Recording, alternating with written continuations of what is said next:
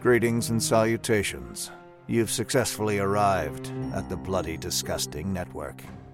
Coming up next is something indescribable, tantalizing, and mind-numbing. Enjoy. Smug, confident, secure because you are sane. Do you know what madness is or how it strikes?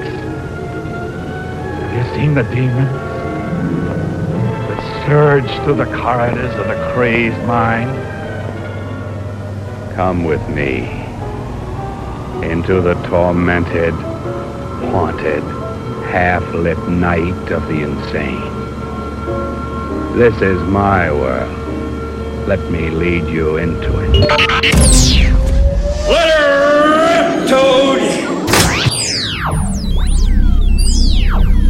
No power on earth can exorcise the terror from scum of the earth.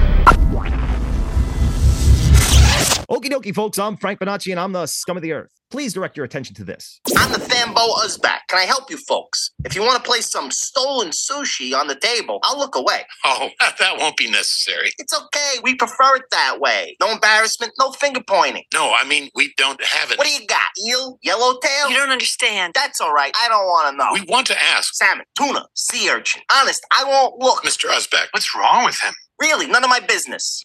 Halibut, mackerel, flying fish eggs. I love Mr. those. Uzbek, Nathanbo, we just want to know if you know anything about this. Phenonymous Gloid. Is that the name of your organization? Oh, no. We're Phenonymous Gloid with an I like in Finn. But I do recognize something about this paper. It's a rare type of yak paper used to manufacture certain table straws, like those made by Crybodrome Industries. Yes, that was me as Nathanbo Uzbek in a clip from the audiobook adventures of Big Damn Freighter, Volume 2. Don't worry, we'll get to that. Don't rush me. Don't rush me. So it's 2004, and the big box store is still king. I'm in Best Buy doing my weekly rounds in the DVD section. I've talked about how I'm cursed with a collector's mentality before on this show. During this period, it was DVDs. It wouldn't be uncommon for me to walk out with 6 to 8 DVDs at a clip. To be honest, I wouldn't even watch half of them. And really, the point isn't to watch them, but more to stave off the darkness. On this day, I happened upon a new release with enticing box art. It had skulls, monsters, 50s style rocket ships, jackpot. This was during a time when I would still blind buy stuff. So I picked it up. Now forget it. For me to watch anything now, I need at least 3 positive recommendations by people I actually respect, 2 letters of referral, proof of residency, the works. Because God forbid I ever get bored. That brings the darkness. This wasn't totally a blind buy. I wound up remembering that I read a capsule review of it a few months prior, and it actually wasn't positive.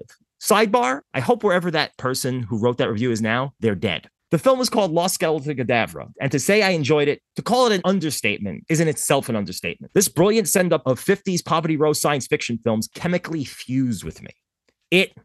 I'm going to move on because I could go on all day how much I love this movie. Oh, it's in my top 10. And it's not easy to get in my top 10. Howard the Duck is in there, so, you know. 11 years later, in 2016, I'm making my first feature, the Comic-Con set comedy Welcome to the Fusion. I don't usually show my own stuff here, but check it out.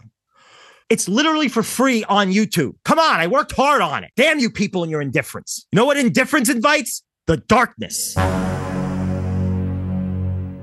I'm thinking about one of the main characters' wardrobe. The director of Lost Skeleton has a merch store. I want to have the character wear a shirt that the director designed. In all honesty, I want him to wear the shirt so I can ask the director if he could wear the shirt. If he says yes, then I have an excuse to show him the film. I'm so conniving. It's amazing I'm still poor. I write him. He writes back and says, sure thing. It's a story for another time, but it's a tough one making the movie. And the year that follows is no picnic either, but it gets done. So with the first 2 parts of my Machiavellian plan out of the way, all that's left is to offer the director a link to, and at this point, very early cut of the film. Again, he hits me with the sure thing. As insecure as I am about most things, somehow the thought, what if he hates it, hasn't come up yet. But boy, oh boy, does it ever make an entrance now. I am freaking the darkness! The darkness has arrived! He gets back to me after what seems like an eternity. And then, find out next week on Dragon Ball Z. No, I'm just kidding. He loved it. Not only does he love it, but he gives me his phone number so he could use his vocal cords to express as such. Listen, I imagine it's great to have a ton of people watch and respond positively to your movie. I wouldn't know. Would you watch the fucking movie already? It's free. but I can't imagine it could be better than having a hero of yours watch it. And finally, with that, I am so proud to welcome on the Scum of the Earth podcast, the creator of Lost Skeleton Cadaver, as well as the sequel, The Lost Skeleton Returns Again, Trail the Screaming Forehead, Dark and Stormy Night, which are all available for purchase at hydraulic-entertainment.com, link in the description. Actor, writer, director, painter, author, illustrator, a fucking show off if we're being kind of honest here. Mr. Larry Blamire, thank you so much for coming on. Hey, Frank. Thanks. That was a marathon, that one. That was, wow. I was impressed. I was impressed by that. And, thank you. Yeah, thanks for having me, man. Can I say that I'm a scum of the earth because I'm on this? You're more than welcome to. All right. It's usually reserved for the host, but you're welcome to that title. I want to be like a special guest scum. The Scumettes. You know what the title's from? It's from Herschel Gordon Lewis film that I'm a fan of. You ever see that one? Yeah, no, I haven't seen that one. It's one of his roughies from the 60s roughy period. Oh, okay. I don't really know your origin story. So how do you get into the arts? I was drawing when I was a kid. I spent half my time drawing, the other half playing baseball. So it was kind of like... You're from Boston, right? I grew up in different parts of New England. We moved around a lot in Massachusetts and went to the Art Institute of Boston. I majored in illustration. It so impressed me that as soon as I got out of school, I went into blue collar work. So I'm from a blue collar family, so it just seemed natural. It became so much work that it wasn't fun anymore in school. And I kind of lost interest in it, lost the spark kind of. And I just took blue collar jobs, and I kind of did that for years. Then I started doing some science fiction illustration. And I started working in theater. A roommate of mine was an actor, and I went along one day and like, well, this looks fun. And plus chicks. Yeah. I went to the audition and said, I can do this. I called up the director and he gave me a special audition. I got the part. And so I started working in theater. That led to my writing plays and directing plays. I started acting, doing on-camera stuff, some commercials and industrial films, got my SAG card, moved to... Beverly Hills, that is. And I moved to LA and moved with an internet company. Basically, it was a company doing internet content. So I was kind of animating this series I'd created called The Wise Eye Guys. And I was drawing it. I was doing pretty much everything except the actual animation. But I was drawing it old school, like lots of cells, Wow. It was digital. But we get to LA and then the internet boom ended suddenly. Oh, this is in the early days of the internet boom. This is like during the .com boom, essentially, of the 90s and exactly. early 2000s. It's the year 2000. And suddenly we're in LA. The company is gone and we're stranded. We're like, what the fuck do we do? So I tried for a while to raise money with the folks who were left in the company, trying to save a sinking ship. And really, I looking back, I wasted time doing that. And then I needed this outlet, escape kind of thing. And I wrote this script. I just thought, I've got to do something creative here. So I wrote I think it was 5.5 days. I wrote Lost Skeleton Cadaver, got in touch with a buddy of mine, Miguel Valenti, who's a producer, and said, can we make this? He said, why not? So saw to putting it together. We got some money from a friend. We raised some money. It was all very kind of low key because mostly I cast it with friends mostly. And if they weren't friends, they were friends of friends. Were these people you had worked with in your theater days? Is that how you got in touch with them? Yeah. Yes. For instance, Brian Howe and Susan McConnell and Bob DeVoe, I've known them from theater days, whereas some other folks, Faye Masterson, I was introduced to Faye through Brian Howe. In fact, Brian Howe, we joked, was kind of the unofficial casting director because he introduced me to Andy Parks and Dan Conroy. And, next thing you know, it was a really nice cast. It was either people I knew or people who were friends of friends. So quickly became a family and a kind of unofficial stock company. Yeah. So, it's amazing that you would think, like, especially with Dan and Faye, like in the behind the scenes stuff for Lost Skeleton, you would have thought you guys knew each other for decades because you had such an easy rapport with each other and great chemistry, of course. Yeah, it really felt like that. And we really, we worked together for years. Before the next film we did with this ensemble and this kind of sub genre, whatever you want to call it, was Trail of the Screaming Forehead. But before that, my friend John Fiore, I knew John from Massachusetts days from doing, everything from extra work to industrials and any kind of shit jobs that SAG actors could get to make their health care. Get the health going. So John was a buddy and commissioned me to write a mafia comedy, which was just, I had a ball doing it. I wrote something called Meet the Mobsters? No, Johnny Slade's Greatest Hits is the original title. Well, this is a few years before that. Oh, this is before that. Oh, okay. John came to me, let's do a mafia comedy. And John paid me to write a script. I wrote This Thing of Ours, which I still think I'm still proud of. It was a really ridiculous, fun piece. And it didn't go anywhere, but then John got some money, and that's how Johnny Slade's Greatest Hits came about, also known as Meet the Mobsters. And that was great because it was a totally different thing for me from Lost Skeleton Cadaver, and I don't know if you've seen it. I have seen it, yeah. You have, yeah. It was really... the greaseball in me really appreciated it. I could say that. It was such a, it was so different from Lost Skeleton, and that felt good, But then we got back to... Then we got Trail of the Screaming Forehead. And but getting back to Lost Skeleton, how did you get distro with Sony? It's such a niche film that a big studio entity picked it up. Is kind of amazing. You might want to let them know they have it, by the way, if you get a chance. They haven't a fucking clue. They do not know they have the film. In fact, I don't even get participation papers anymore. Really? It's so invisible to them. And of course, none of the people who were at Sony when this was picked up are there now. Oh, yeah. God knows how many times it's turned over management. Oh, it's ridiculous. And how it happened was, at that time, the Egyptian Theater, the American Cinematheque, was doing screenings of independent films. If you sent them an independent film and they liked it or saw something of appeal in it, they'd give you a screening. Well, lo and behold, they saw a screener of Lost Skeleton and they said, we'd like to screen it at the Egyptian fucking theater, right? So wow. So that was a big deal. And I remember I was working retail across the street from that theater. And I always like to bring up the image of, and this is true, of me pushing a huge dolly down the street past the poster for my own movie at the Egyptian theater. I mean, I wish there was a photograph taken of that, me working, minimum wage across the street. Portrait of an independent filmmaker. I mean, it's perfect. The imagery is perfect. I got it. Yeah,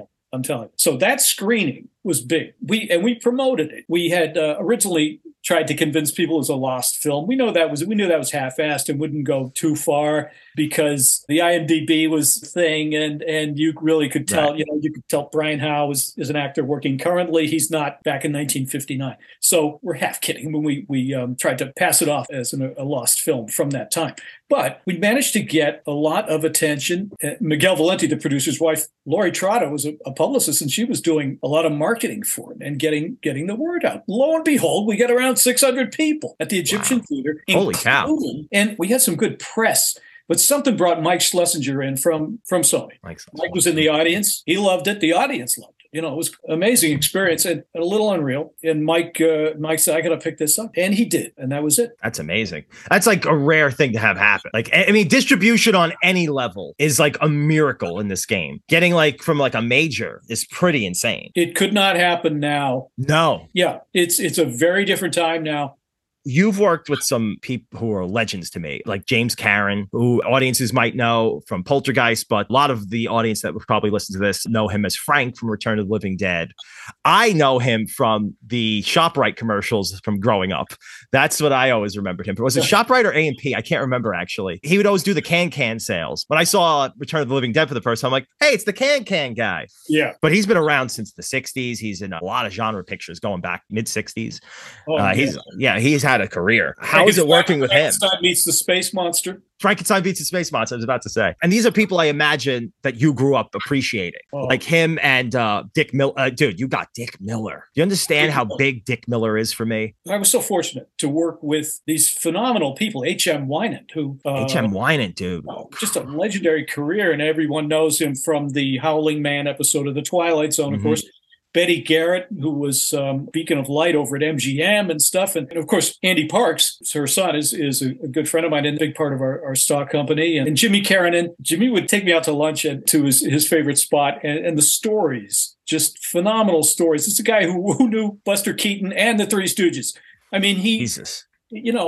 it's incredible, you know. Tom Reese was, I was in a supermarket near my house in Burbank, and there's Tom Reese, who I knew, being a movie buff and stuff. I knew Tom Reese as a villain in so many movies and TV shows, westerns and stuff. And I went up to him, excuse me, are you Tom Reese? It turns out he lives across the street from me. So I got him in Dark and Stormy Night. One of my favorites, and you got him in a gorilla suit, is Bob Burns. That guy is, if you're a genre fan going back, since the early days, that guy he's like a walking encyclopedia of genre knowledge, like palled around with Famous Monsters of Filmland guy. Forey Ackerman, you mean? Forey Ackerman, he's part of that crew, and Bob is just amazing. And what's even better than his, phenomenal museum of incredible things, like the King Kong armature from 1933. Dude, that's crazy. It's insane stuff. But besides that, he's one of the funniest people you would ever want to meet. Like crazy funny and so quick-witted and a gem of a guy. I lived just blocks from them. So I would visit Bob and Kathy almost every Saturday. I was over there hanging out. It was just. So you saw like a lot of the memorabilia, his legendary memorabilia collection. You would hang out in that. Oh my God. Room with all that stuff. It was just incredible. And Kathy passed away fairly recently, which was hard. But they're just dear, wonderful people. And Bob had come out to the set of Lost Skelter Returns again when we were shooting at Sable Ranch. And Bob came out to the set, and that was my first meeting with him. And I don't know how it came up, but, he knew we were shooting an Old Dark House movie. And he said, do you have a gorilla? I said, no, I do now. And that was it. And that was, Bob's final time in a gorilla suit. And is that right? Yeah. He was able to don that. And as Kathy said, he was like a kid again.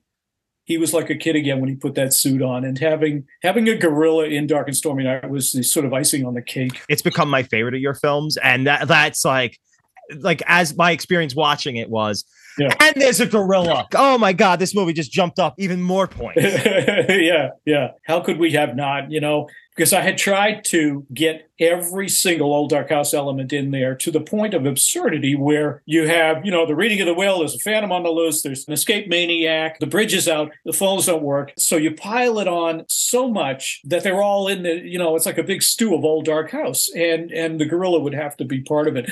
I'm very proud of that movie. I'm really fond of that movie. I think my personal favorite might be Trail of the Screaming Forehead, but the one I'm most proud of is Dark and Stormy Night. So it's hard, your kids, you're trying to pick your favorite kid. You can't really do it. Yeah. But Dark and Stormy Night is the most convincing, I think. I think we did a really good job. Everybody on that went 1,000% in the direction of making that look like a 30s movie. It was the most incredible set to walk. That set is stunning. And if you buy the Blu-ray, there is a color version, which I think you should watch. It's not the way you should initially watch the film, but it's a way you should watch the film just to get a more sense of the detail that went into that amazing set design in that film. Yeah. So I'm often asked, do I prefer the black and white or the color? And it was intended as black and white because that's really the most convincing Old Dark House movie, black and white. We wanted it to look like a 1939 movie. But I like watching the color too, because the costume work and the set design and just the art direction really shines. It's just it's pretty to look at. What I enjoy the most about your films, because making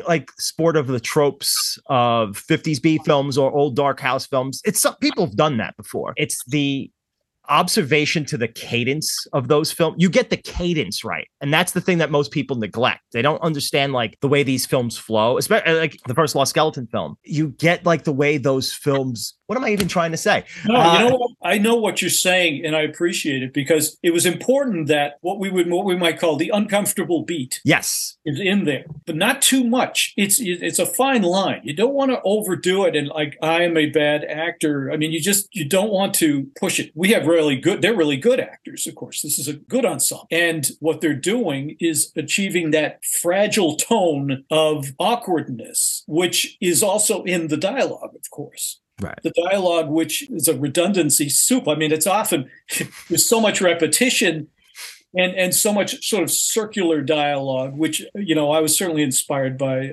Ed Wood in that respect. And future events such as these will affect you in the future. Yeah, exactly. It's a certain style. Whereas in Dark and Stormy Night, you take Jen and Danny Roebuck, Jennifer Blair and Danny Roebuck worked so hard as the reporters to get their that Howard Hawks rapid delivery. Yeah. Right. That's what I mean. And it's such a stylistically different thing. And that's what I was really amazed by. It's like, wow, he's doing a completely different genre now and a completely different period, but he's nailing those beats like with just the same efficacy. Yeah. Yeah. I don't have a question. I just want to say how much I love the movie. No.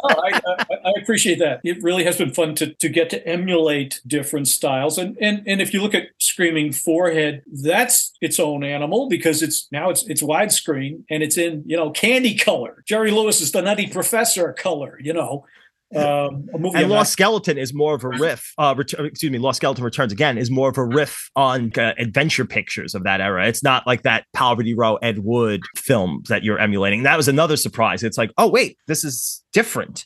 But it still feels like the same house style, but it's conforming to what that specific genre. Yeah, no one should do a sequel. I just don't. If you're going to do a sequel, do something new in it. Do something different. I didn't want to do the same type of joke. It's almost like those people who made that first movie had a little more money. So a little more money, and they know a little bit more what they're doing now. And it's even reflected in the score. I had Valentino library music in the first movie, which was very familiar from a lot of old TV shows. I just watched something the other day. I was watching an Andy Milligan film, Torture Dungeon, and the movie began.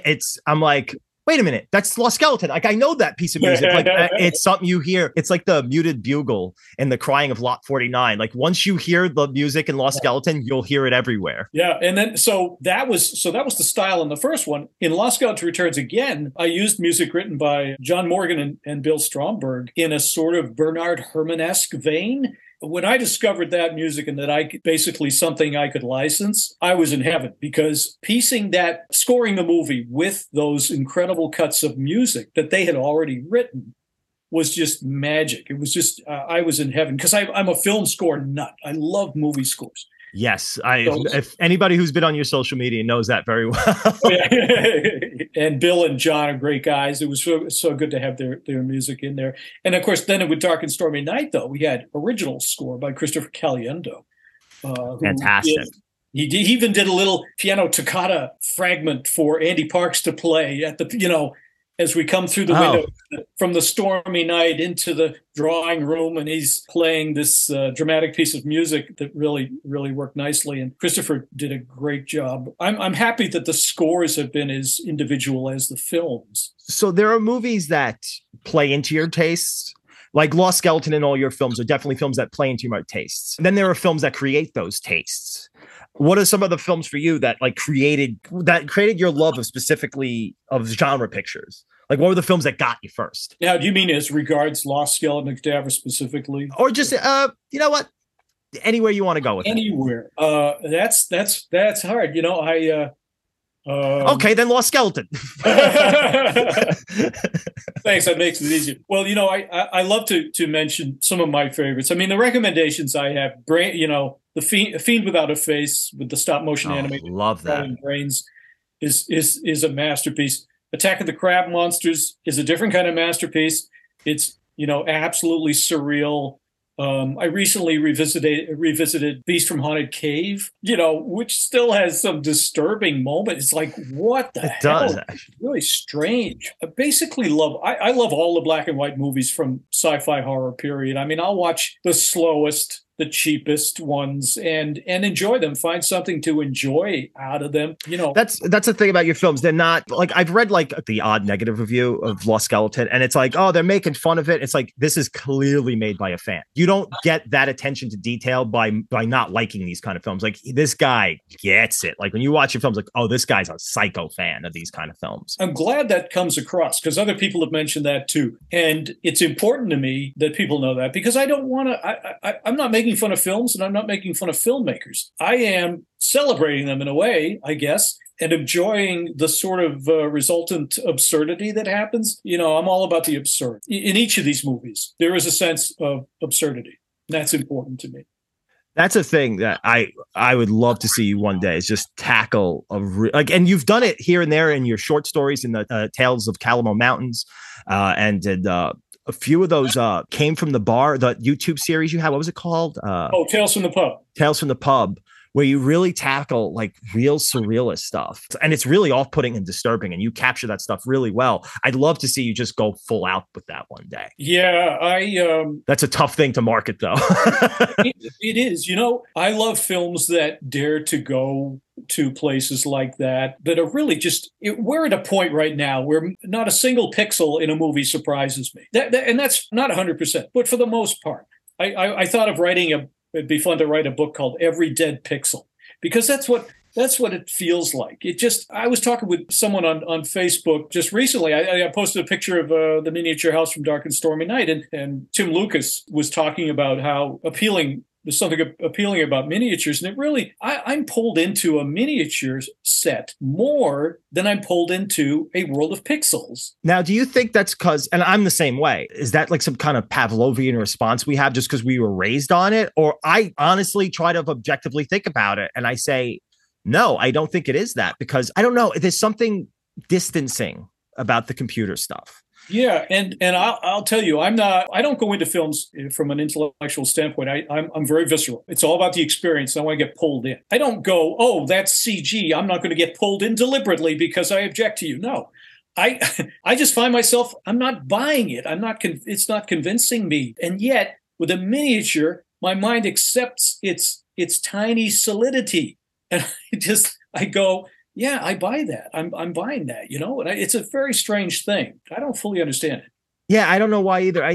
That's not always the case. Like everything has its place. I do think we over rely on it too much. I don't think it's like with video games. It's like, yeah, this game 4K graphics and stuff, but it's like I could still sit down and play Super Mario Brothers and still be immersed in that. It's like I could still find engage. It's not just the graphics that brings immersion. Getting back to getting back to surrealism, I think the problem is that everything's so rational, and that's why I love things that tap into a rational thought. I love that your stuff reflects that a lot. Like you tap into like that's just not rational, and that's why like when we're revisiting Twilight Zone on our other show, and those are my favorite episodes. Those things that deal with the irrational. I hate explanations. I hate backstories. The backstory is a corporate creation. They didn't used to go, but what's their backstory? What's the backstory?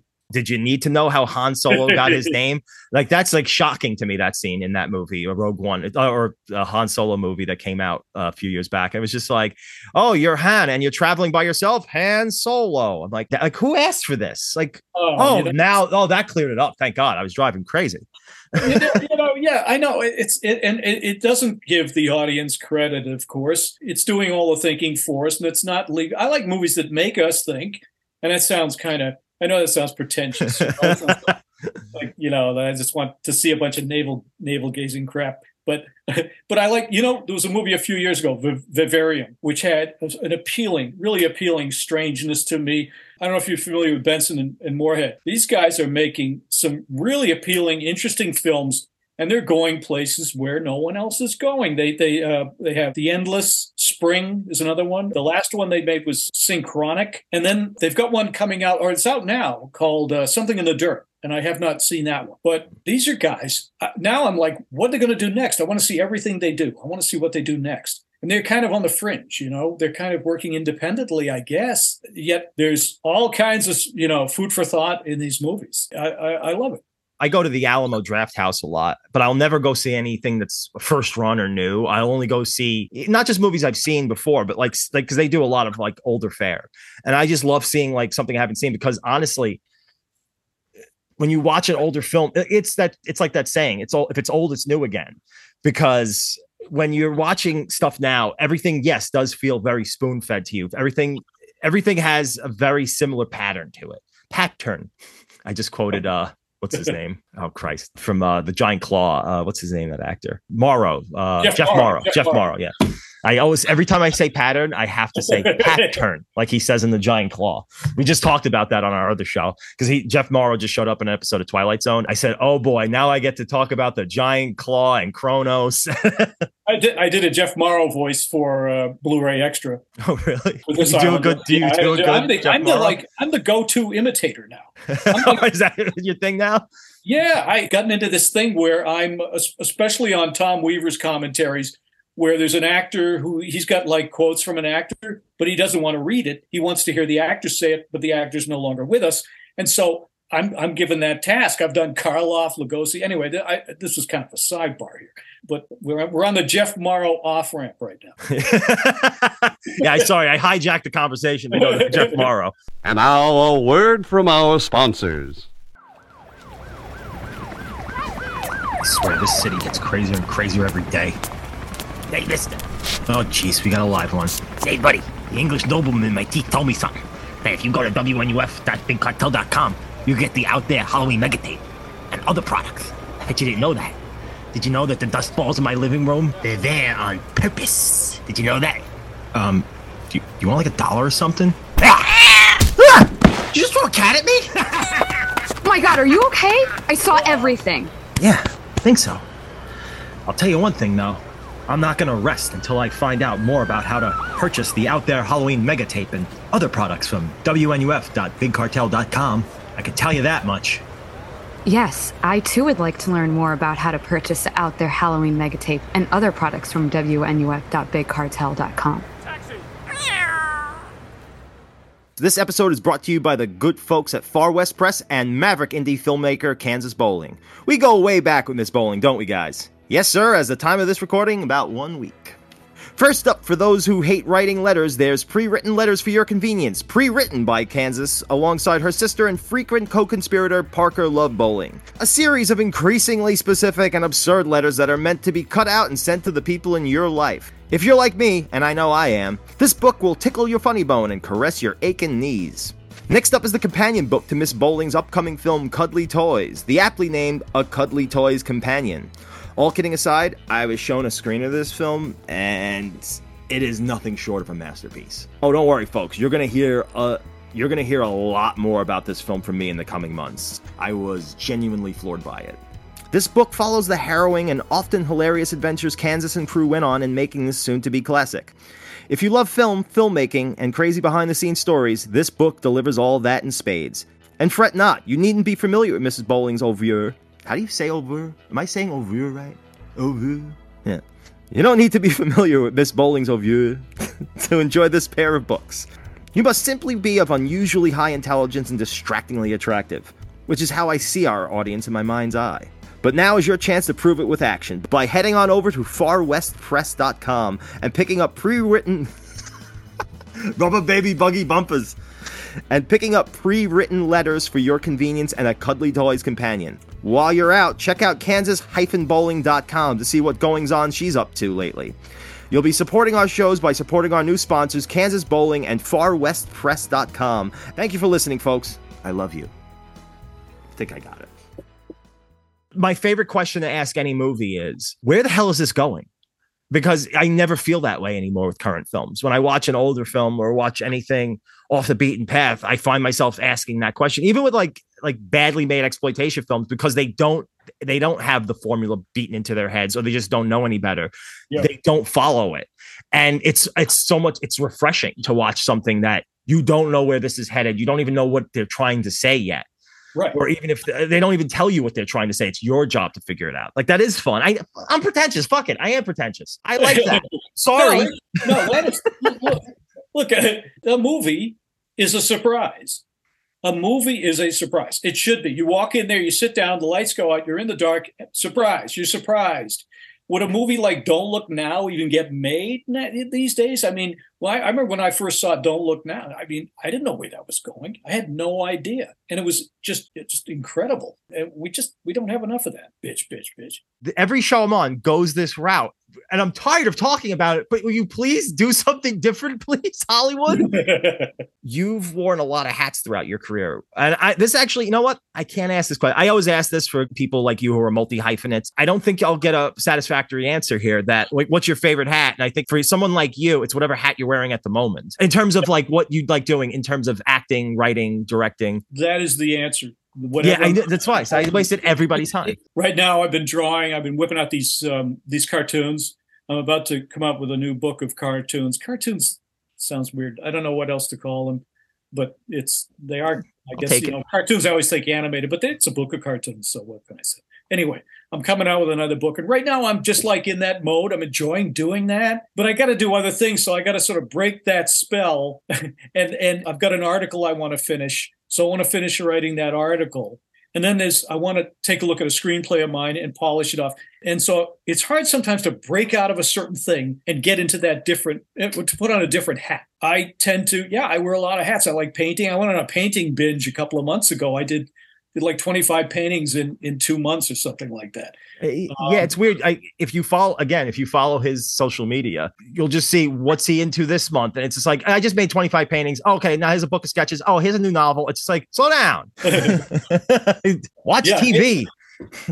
I just wrote a short story. I can't say anything about it right now because someone invited me into an anthology, which was really neat, and it hasn't been announced yet, so I can't say anything about it. But that's another thing, writing a short story, that once you're in that mode, it's like, nothing else matters, right? The acting, the directing, the drawing, it's crazy. So you've been a fan of steampunk art for a long time, and it's become kind of popular. It's become like a mainstream thing now. And you wrote a book, Steam Wars. Steam Wars is, that's kind of my baby. That's my my long-term project. Long-term or long time? Is it a long-time project or a long-term project? This is important. We have to stop. Well, hold on. Let's figure this out. It's something that I've been nurturing for quite a while. Steam Wars graphic novel is coming out. It was delayed last year, but it is definitely coming out this year in paperback and hardcover, which to me is, we did a digital release, but I like the physical media. What can I say? Physical media, man. The conversation always comes to this on the show too, where, I need to hold it in my hand. Sorry, kids. Sorry, TikTok generation. I need to hold something. Steam Wars is steampunk. It's a flavor of steampunk. It doesn't quite have the, there's a fanciful aspect to steampunk that Steam Wars doesn't have. Steam Wars is a little more hard-boiled, gritty kind of thing, and it has to do with basically following the crew of a large steam giant, which is at a time, it's an alternate 1897 where warfare is fought using these giant, what are called steam rigs. There are smaller ones, there are large ones, there's different classifications and stuff. It's basically an action adventure. Sorry, steampunk does seem like a generalization. This is like historical science fiction, I think would be a better term. Yeah, if you've ever seen the old Wild Wild West TV series with Robert Conrad, it's a phenomenal, wonderful action series. Yeah, I guess you would call that science fiction. Like it was like a historical science fiction show. Yeah, and it's essentially Victorian era sci-fi. And you look at, of course, Jules Verne. Steampunk has been around. If you classify that as steampunk, I think you have to. Yeah, and it's it is a rather loose definition. And so my particular corner of it, it's a more kind of rugged adventure. But I like the contrast of fanciful steam engines and Victorian styling. Really is visually appealing to me, to design steam rigs, these fighting machines in the form of giant warriors, how the crew would operate it. I get very detailed about the operation on a day-to-day basis. I see it as a very visceral kind of thing. A few years ago, started calling it blue-collar sci-fi. Whereas a lot of steampunk looks very pretty, this has got grease and oil on it. Right. There's dirt because, this is in the 1800s, so people were dirty then. Another good example of blue collar sci-fi. It feels like the first Alien is a good example of blue collar sci-fi, where it's more grounded in the day-to-day goings on of like a working crew. That's interesting that you bring that up, because I was thinking about that recently. Whereas they are definitely like a factory in space. I mean, you have that repartee between them. It really is like a working environment. But in It the Terror from Beyond Space, which is often credited with inspiring a lot of aspects of Alien, I believe there were lawsuits about it. Yeah, it's one of my favorite scenes in It the Terror from Beyond Space is when the crew is hanging out, having a coffee, food, whatever, just sort of like in the downtime. And in that downtime, there's kind of small talk and stuff. And that small talk is similar to in Alien. It sets us up for something bad because they're so relaxed. And this is like a cozy environment. And they're getting, one of them's giving the other shit. And it just feels very identifiable. It's so unassuming. Like everything that precedes the famous chest burster, it feels like almost like a documentary of a workplace break. It really is effective because it leaves us with our guard down. That's the best way to strike right there. Even though horror's on the resurgence lately, all the most interesting films I saw this year were in the horror genre. But like a lot of like big horror stuff is like where they telegraph, where it's just loud noise. It's just like, oh, okay. I mean, I guess that, yes, that is effective. You did startle me there.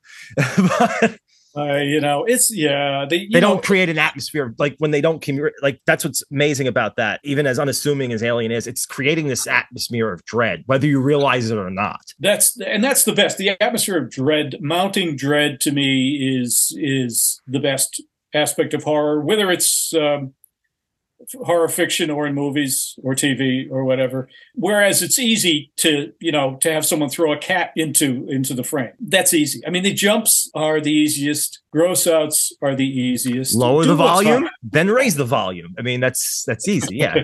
Yes, exactly. Now you took a back seat from playing the lead because I've done this.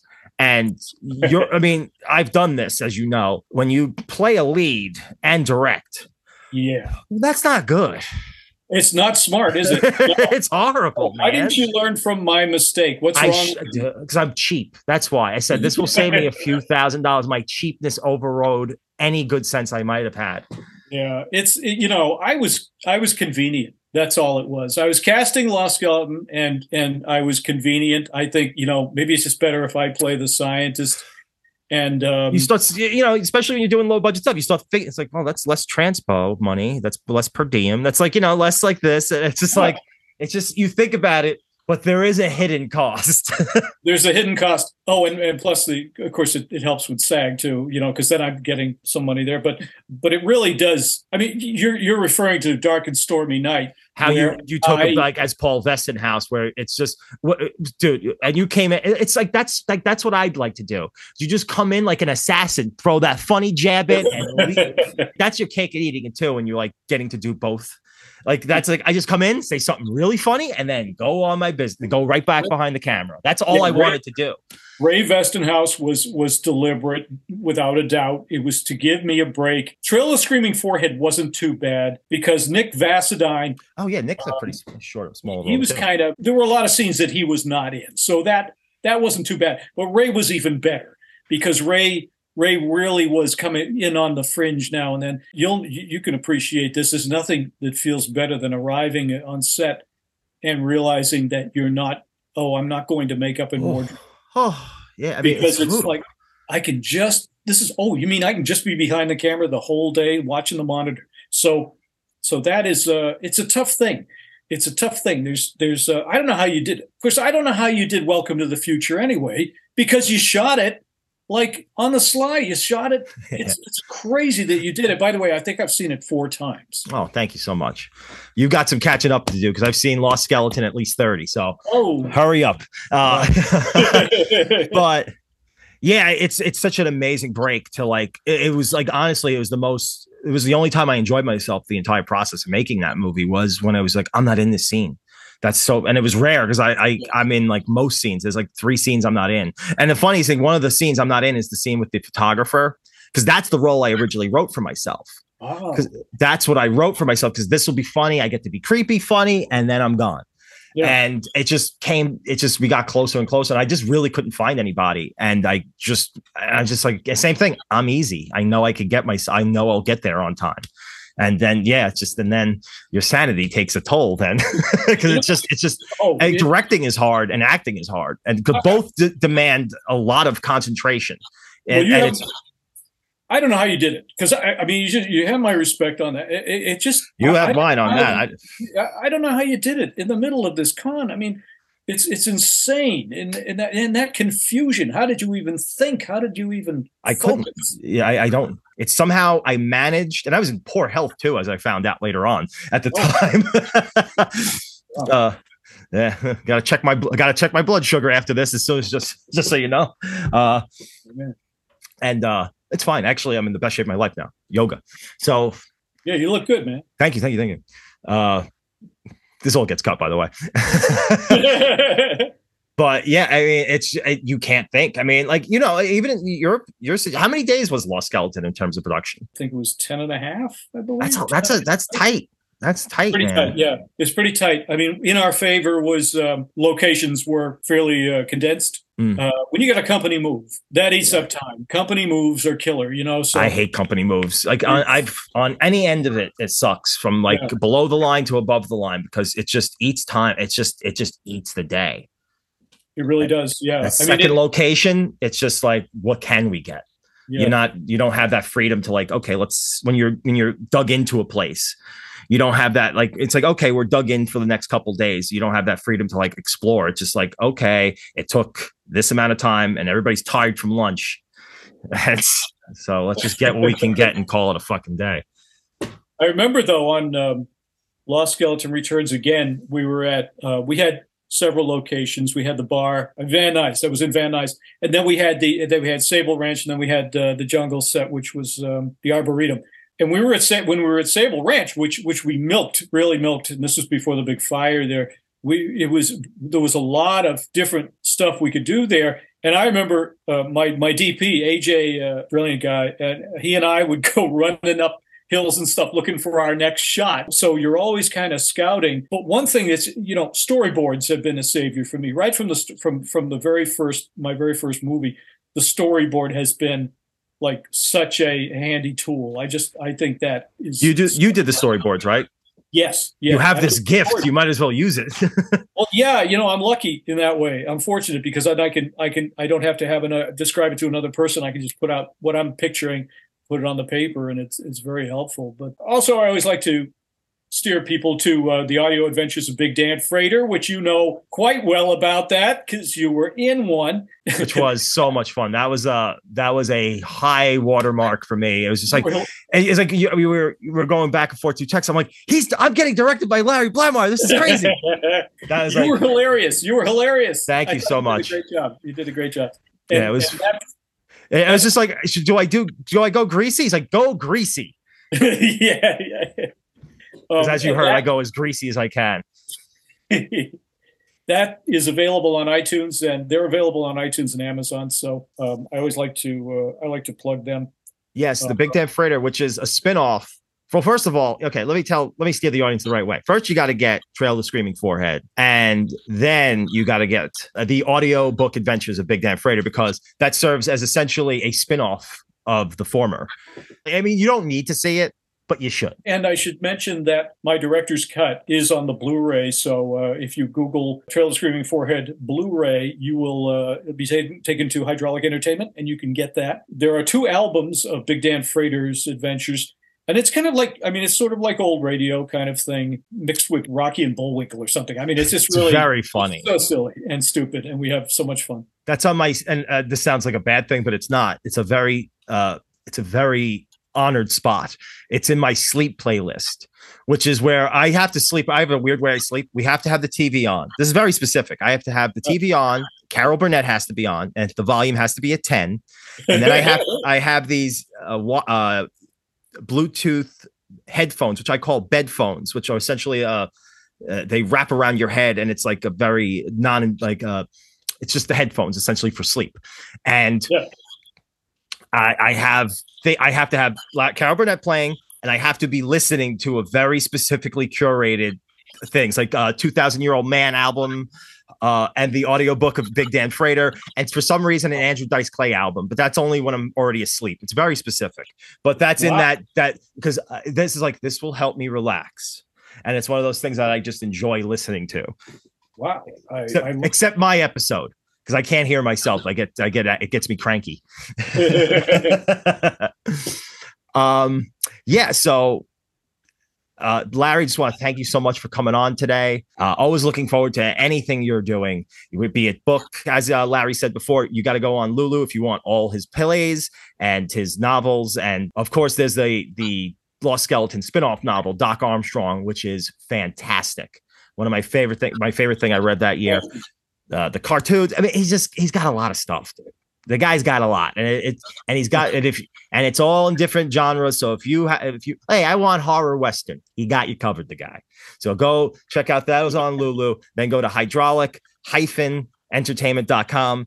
Link in the description, as I said earlier, for all the other stuff. And if you want the first Lost Skeleton, it's available on Apple TV.